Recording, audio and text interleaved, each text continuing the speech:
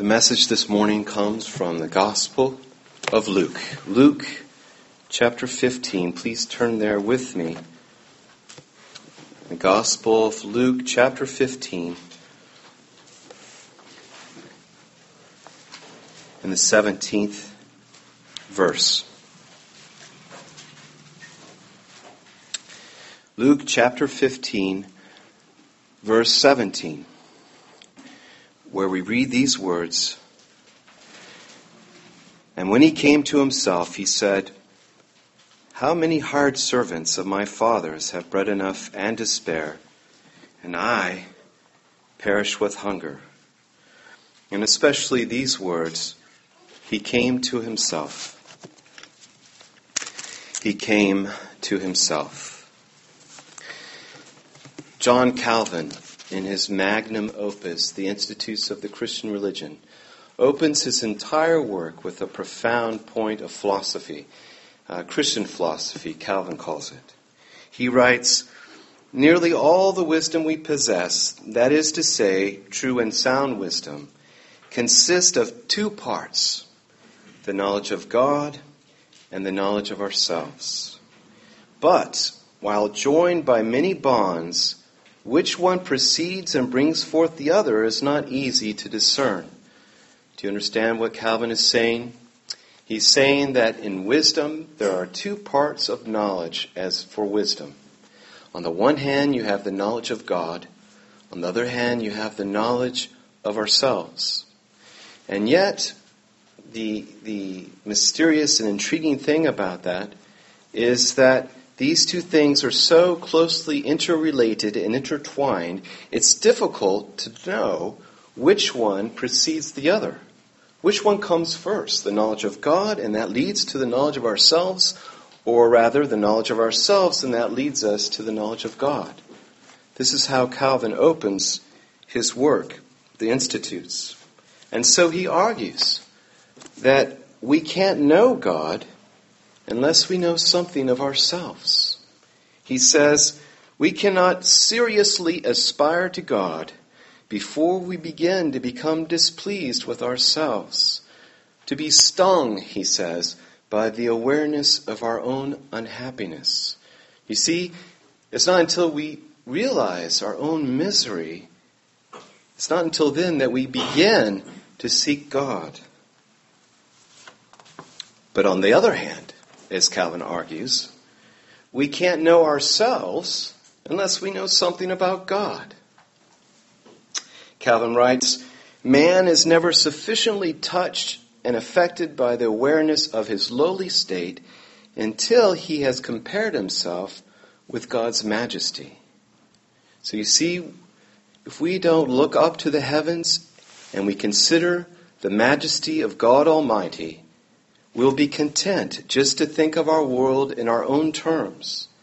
And even what we think is some pristine and holy action is really but a filthy rag in the sight of God. That we cannot really understand who we are, he says, in our lowly state, even in our sinful condition, until and unless we compare ourselves with the great holiness and majesty of God.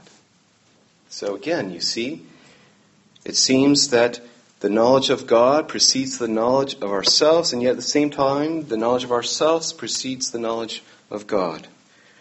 Calvin goes on to say that the knowledge of ourselves not only arouses us to seek God, but also, as it were, leads us by the hand to find Him. Isn't that a wonderful notion? He says again, the knowledge of ourselves not only arouses us to seek God, but it leads us by the hand to the Lord.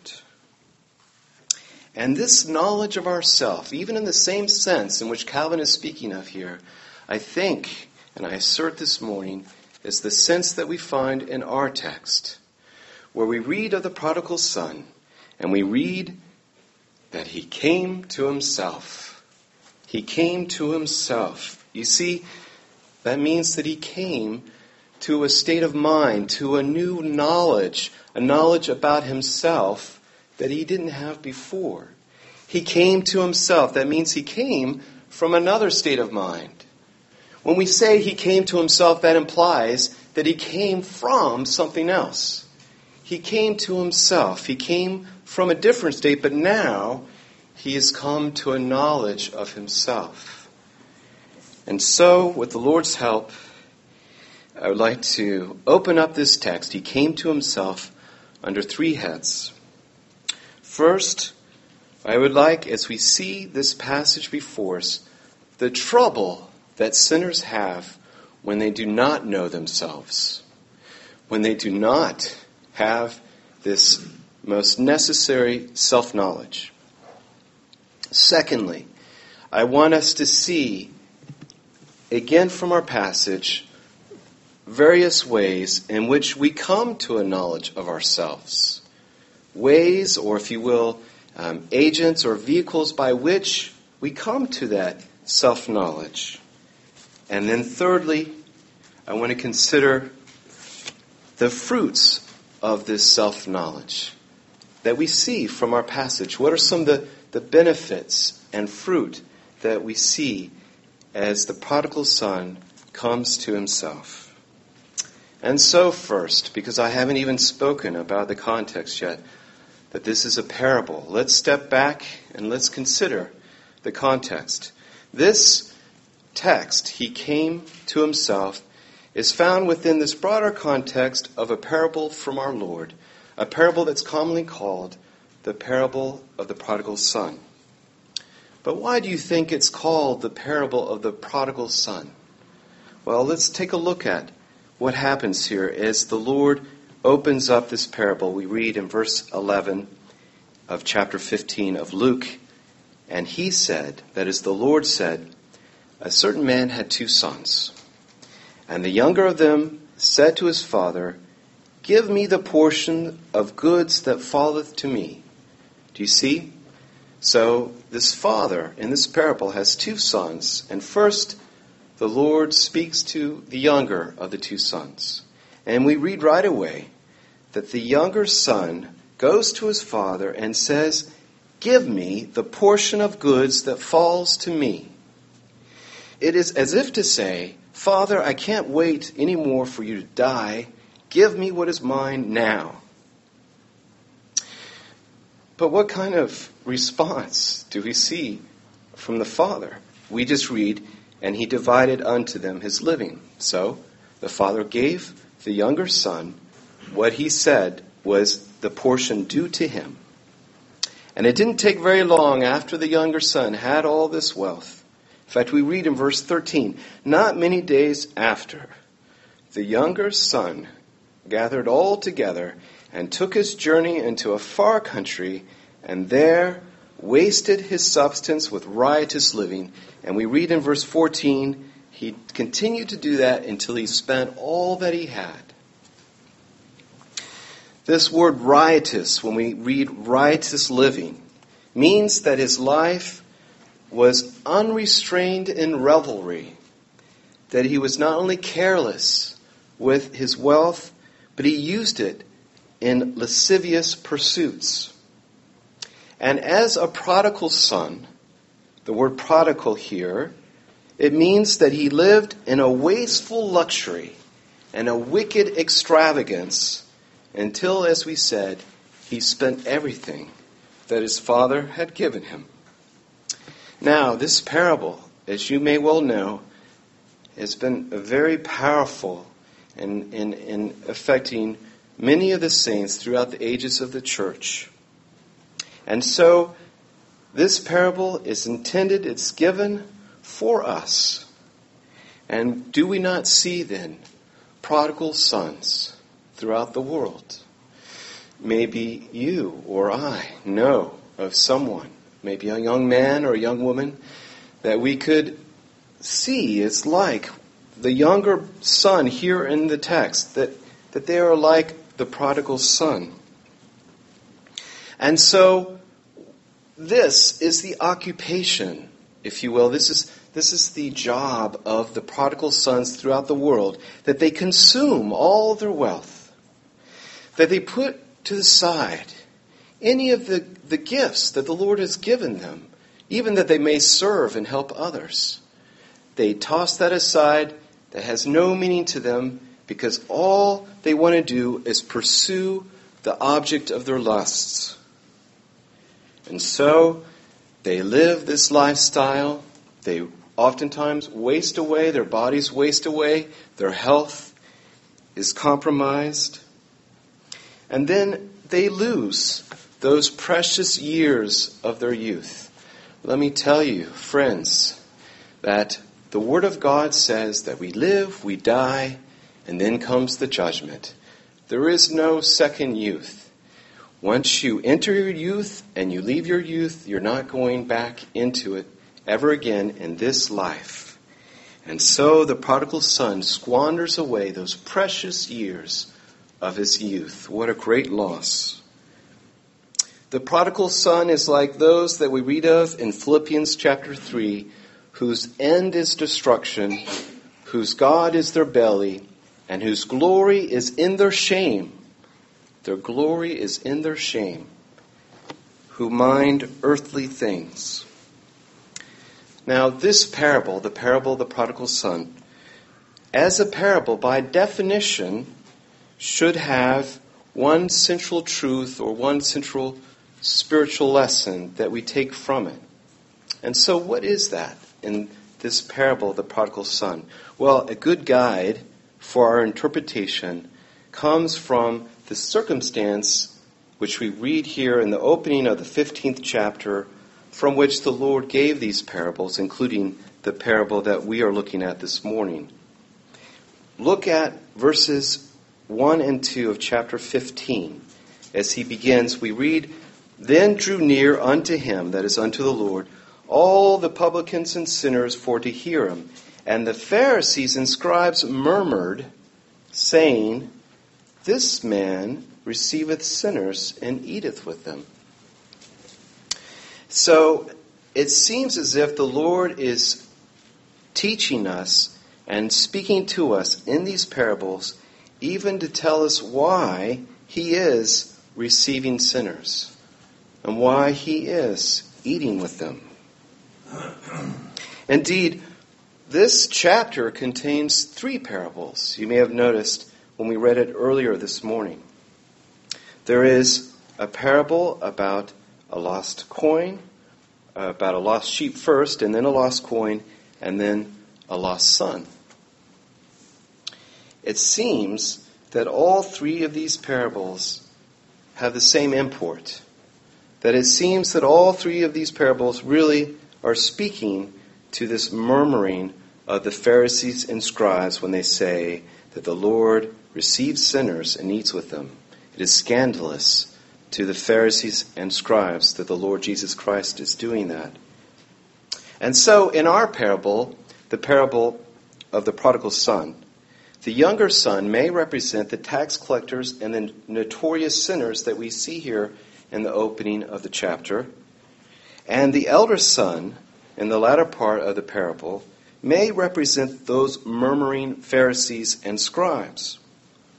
Yet it is the father who appears as most central throughout the whole parable, doesn't he? For we see the father involved in the stories of both the younger son and the elder son. And as we see in the Lord's employment of parables throughout the Gospels, varying degrees of what we may call allegorical elements, in this parable, the character of the father here is unmistakably representing God.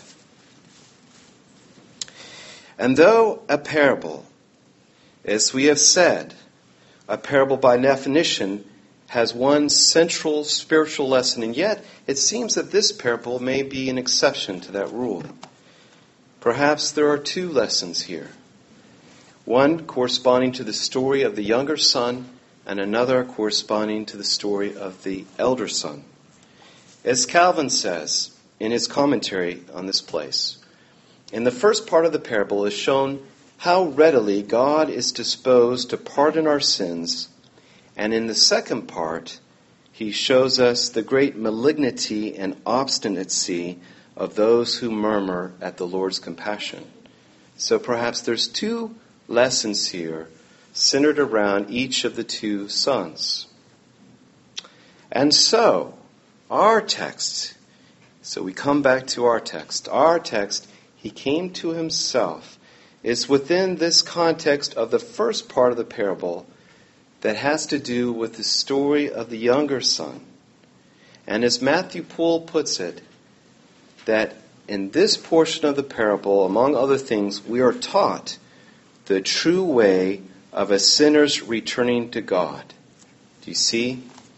This story of the prodigal son is a representation, a demonstration to us of the true way of a sinner returning to God.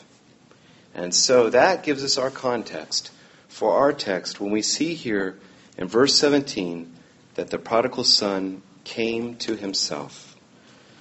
But now let's talk a little bit more about the sense of our text. This expression. This expression is a very intriguing expression. It's remarkable.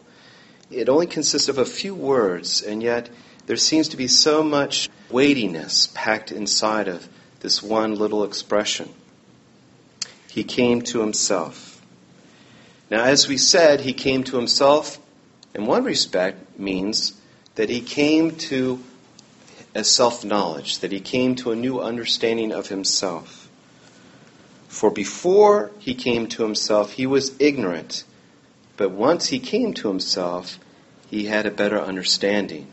Also, before he came to himself, that is, when he was beside himself, if you will, the prodigal son was maddened by his abandonment to sin. But when he comes to himself, then he comes to a right mind, to a soundness of mind.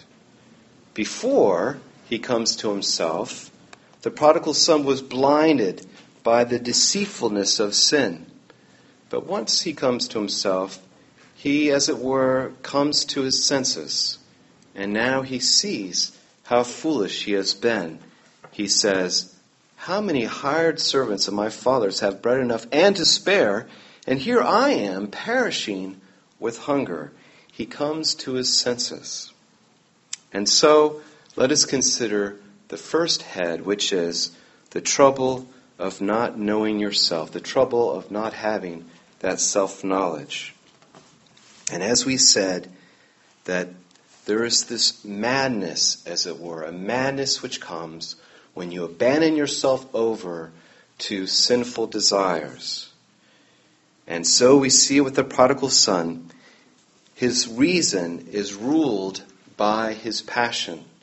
You know, the Lord gave us our reason to govern over our passion.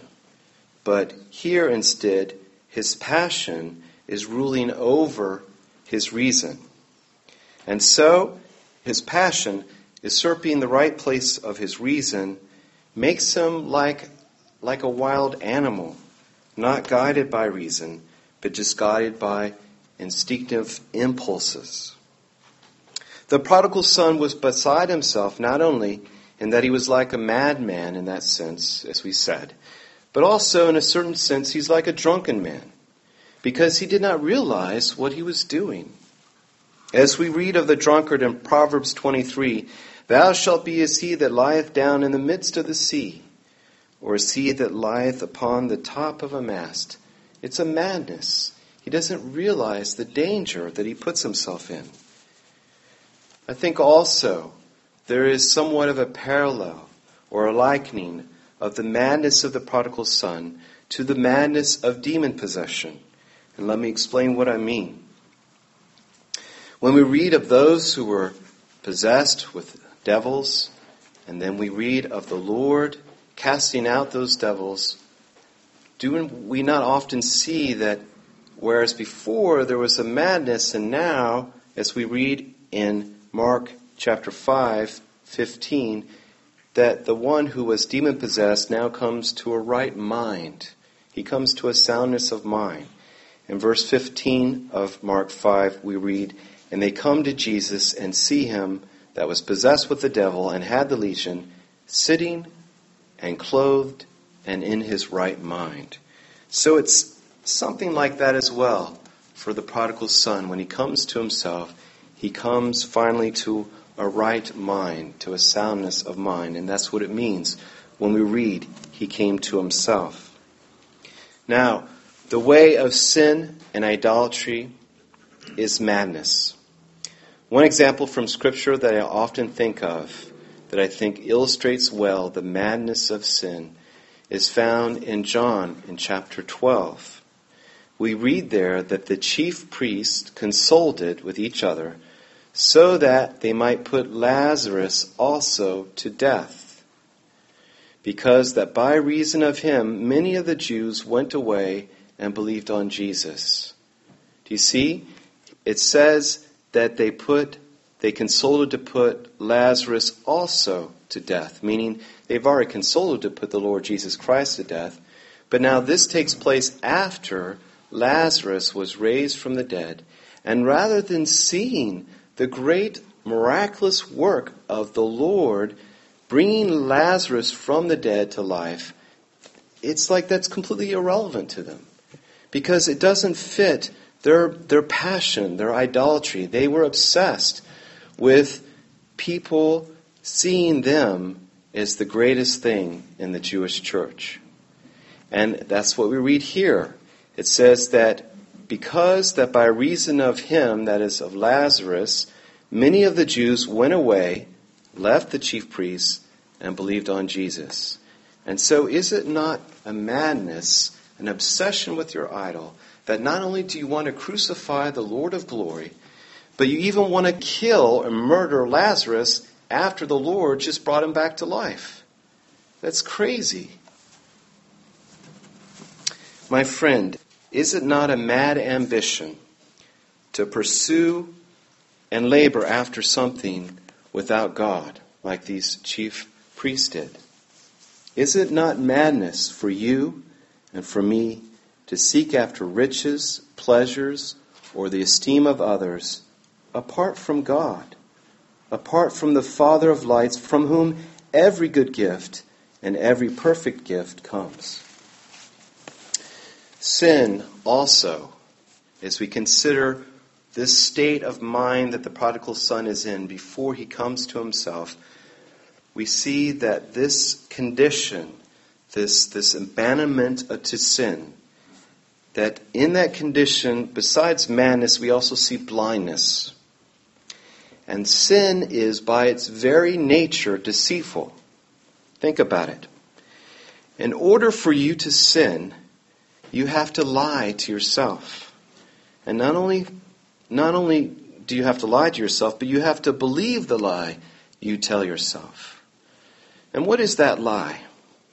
The lie is that the sin that you are tempted to commit is for your own good.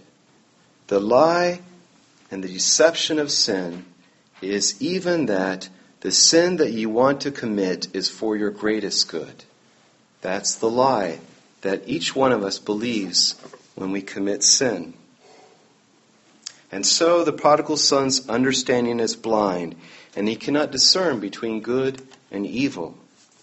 And when he does, if and when the prodigal son does have any measure of discernment, even then, because his will is stubborn, he will prefer to take the evil choice. Before he comes to himself, rather than returning to his father, he prefers to feed the pigs. Is it not like the same with us and our propensity to sin?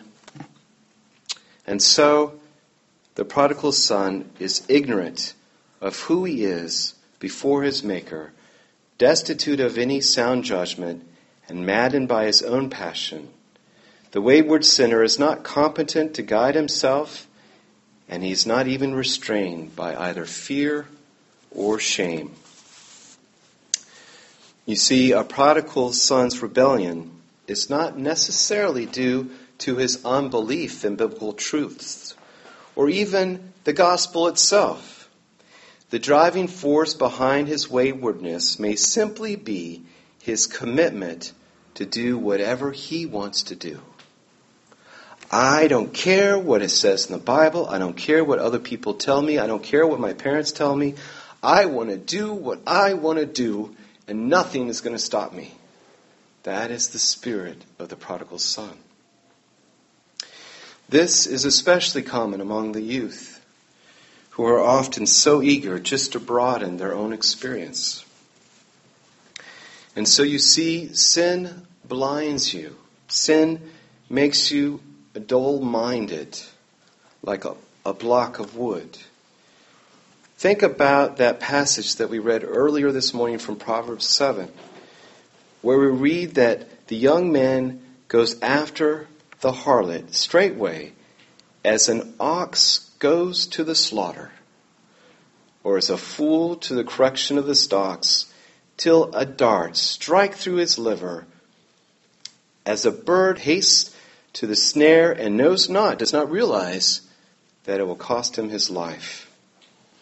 And as we read at the end of that chapter, that her house, the house of the harlot, is the way to hell, going down to the chambers of death, and that many strong men have been slain there. Young man or woman, wherever you are, can hear my voice. Do not be deceived. Don't trick yourself.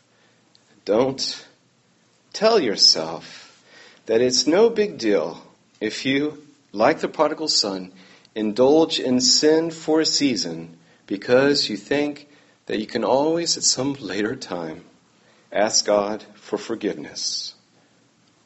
I tell you that even if the Lord in His infinite mercy does forgive you later, will you not still carry with you the burden of deep regret for all the sins that you've committed for the rest of your life? Do you see? There's a difference between being forgiven from the Lord, but still having regrets for all the sins that you've committed in your life. It's not a light thing to abandon yourself over to a season of sin. It makes me think of a well-known passage in Augustine's classic work, The Confessions, where he relates to us an account of sin that he committed in his youth.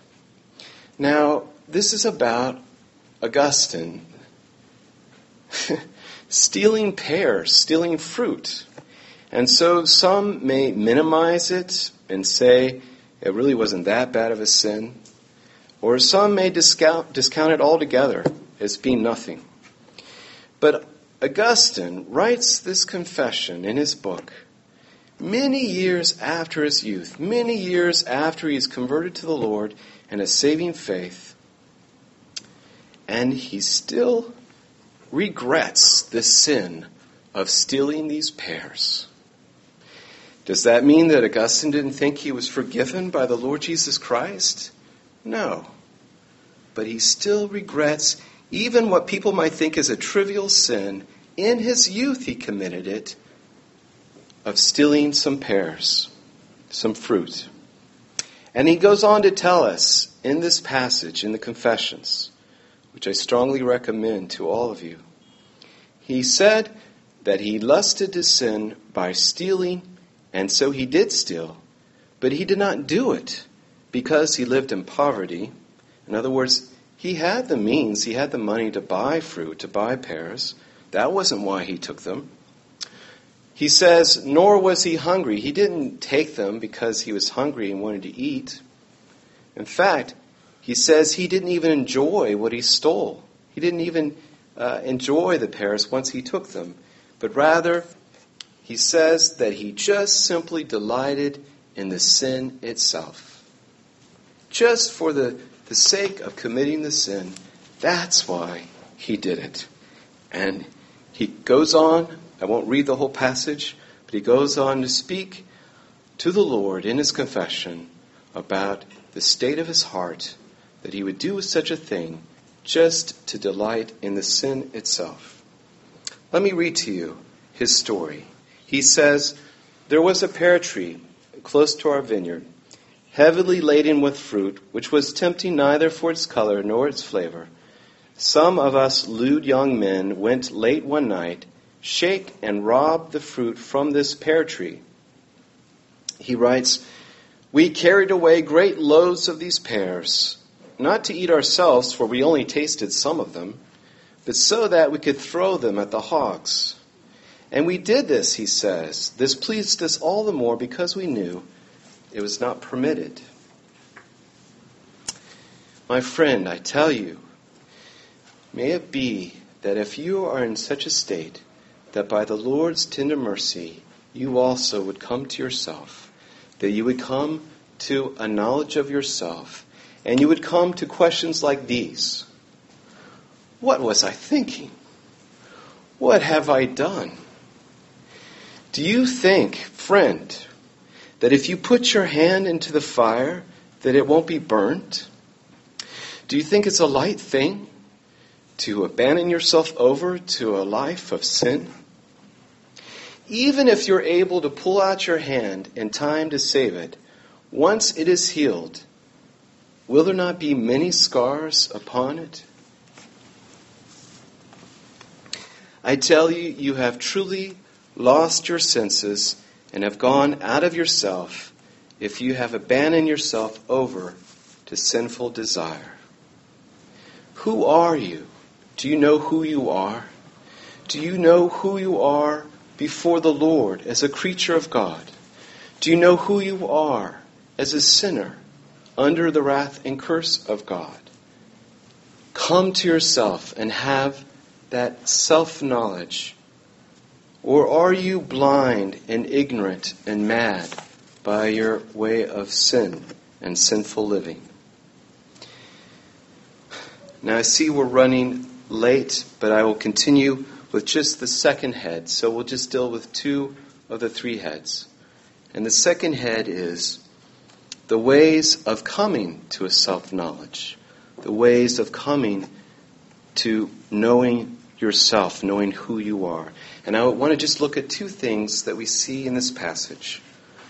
The first thing that is clear is that necessity brought the prodigal son to his right mind, as we read in the annotations of the Westminster Assembly and their annotations on the Bible. Necessity brought the prodigal son to his right mind. For the prodigal son chose a hard path. As we read in Proverbs chapter 13, verse 15, the way of transgressors is hard. The way of transgressors is hard. It's a hard path that you choose if you abandon yourself over to your sinful desires. And we see this in our passage. We see this in the parable with the prodigal son.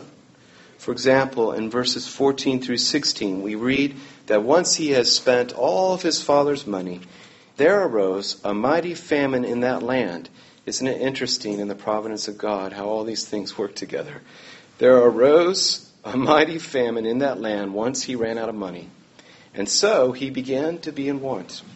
And in verse 15 we read that he went and he joined himself to a citizen of that country, and he sent him into, that is the citizen, sent him into his fields to feed the swine.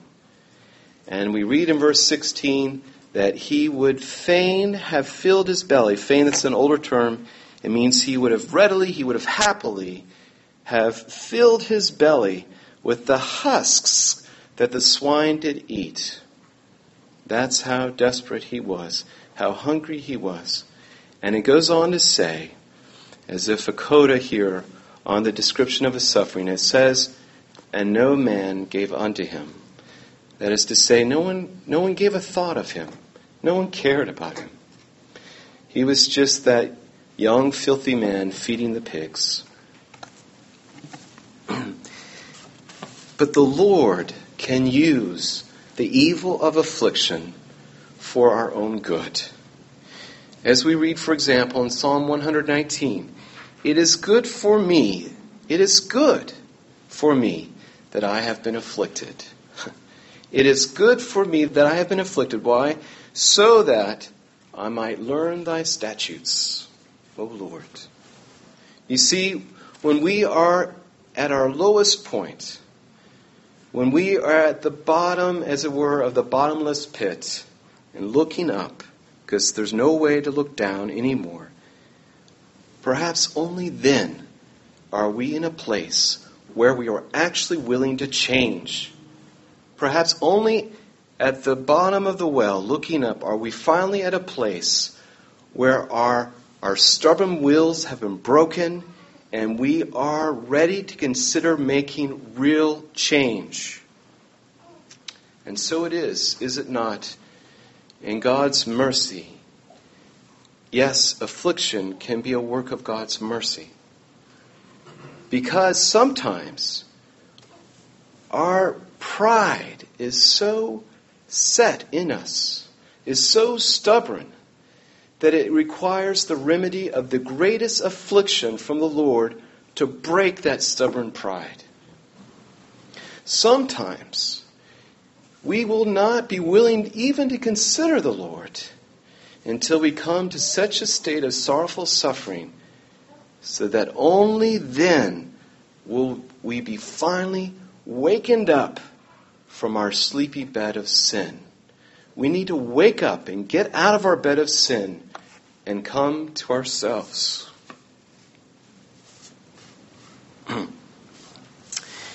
And the second thing that we see in this passage, which is also another means of coming to self-knowledge, of coming to a knowledge of ourselves, is what we see when we see the prodigal son finally recognizing the goodness of his father. The goodness of his father. You see, this prodigal son is drawn finally to the notion of seeking reconciliation with his father once he remembers his father's kindness. For again, as we read in verse 17, how many hired servants of my father's have bread enough and to spare, and here I am in this filthy pigsty, perishing with hunger. I want to fill my stomach with these hard husks that the pigs are eating. And yet, back at my father's house, even his servants have bread and more to spare. How foolish I have been. You see, he's coming to his senses. He's coming to himself. He's coming to a knowledge of himself. But just as we said that the Father in this parable represents our Heavenly Father, so it is with our Heavenly Father that He feeds and cares for all of His children. Return to the Heavenly Father, because He will feed you. He will care after you. As we read in Psalm 37, verse 25, the psalmist says, I have been young, and now I am old. Yet I have not seen the righteous forsaken, nor his seed begging bread. Return, O sinner, to the Lord, and He will feed you. Return, and He will care for you. As we also read in Psalm 34, verse 10, the young lions do lack and suffer hunger. They may go hungry.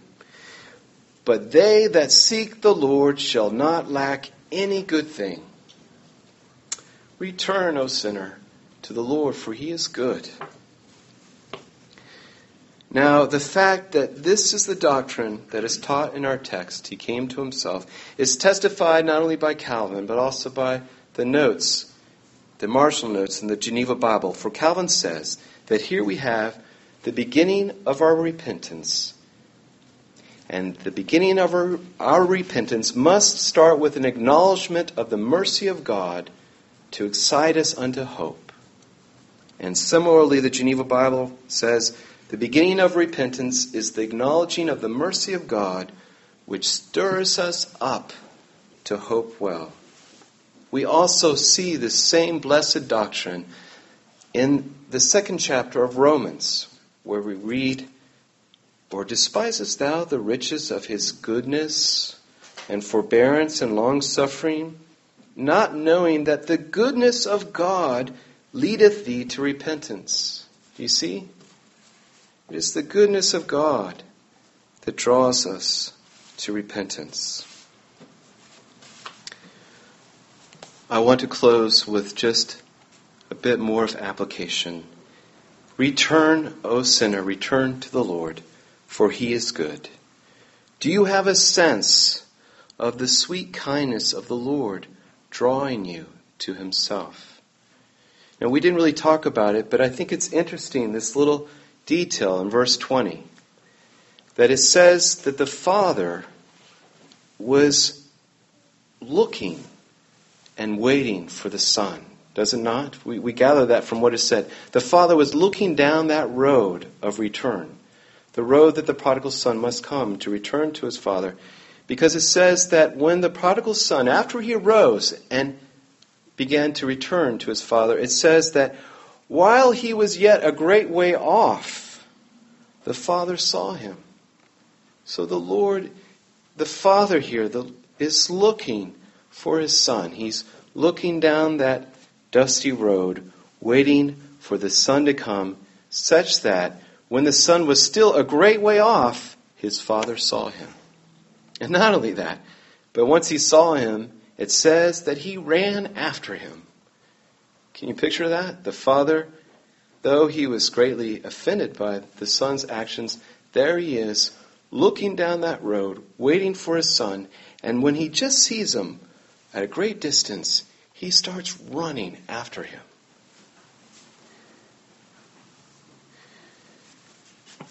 Could the Lord be looking for you? Could the Lord be looking for you to return on your road back to the Heavenly Father? Is the Father seeking for you in your repentance every day? Even that if you would just return to him, even before you arrive, our Heavenly Father will run after you with compassion. And as we read here, as it were, fall on your neck and kiss you and have great compassion upon you. O sinner, return to the Lord. Hear the promises from the Word of God. As we read in Hosea chapter 14, I will heal, the Lord says, I will heal their backsliding. I will love them freely. Come, backslider, the Lord is ready to receive you. I will heal their backsliding. I will love them freely.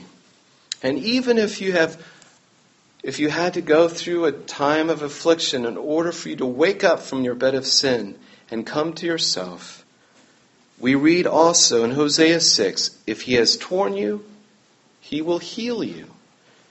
If he has smitten you, he will bind you up. Come and let us return to the Lord. Let us pray.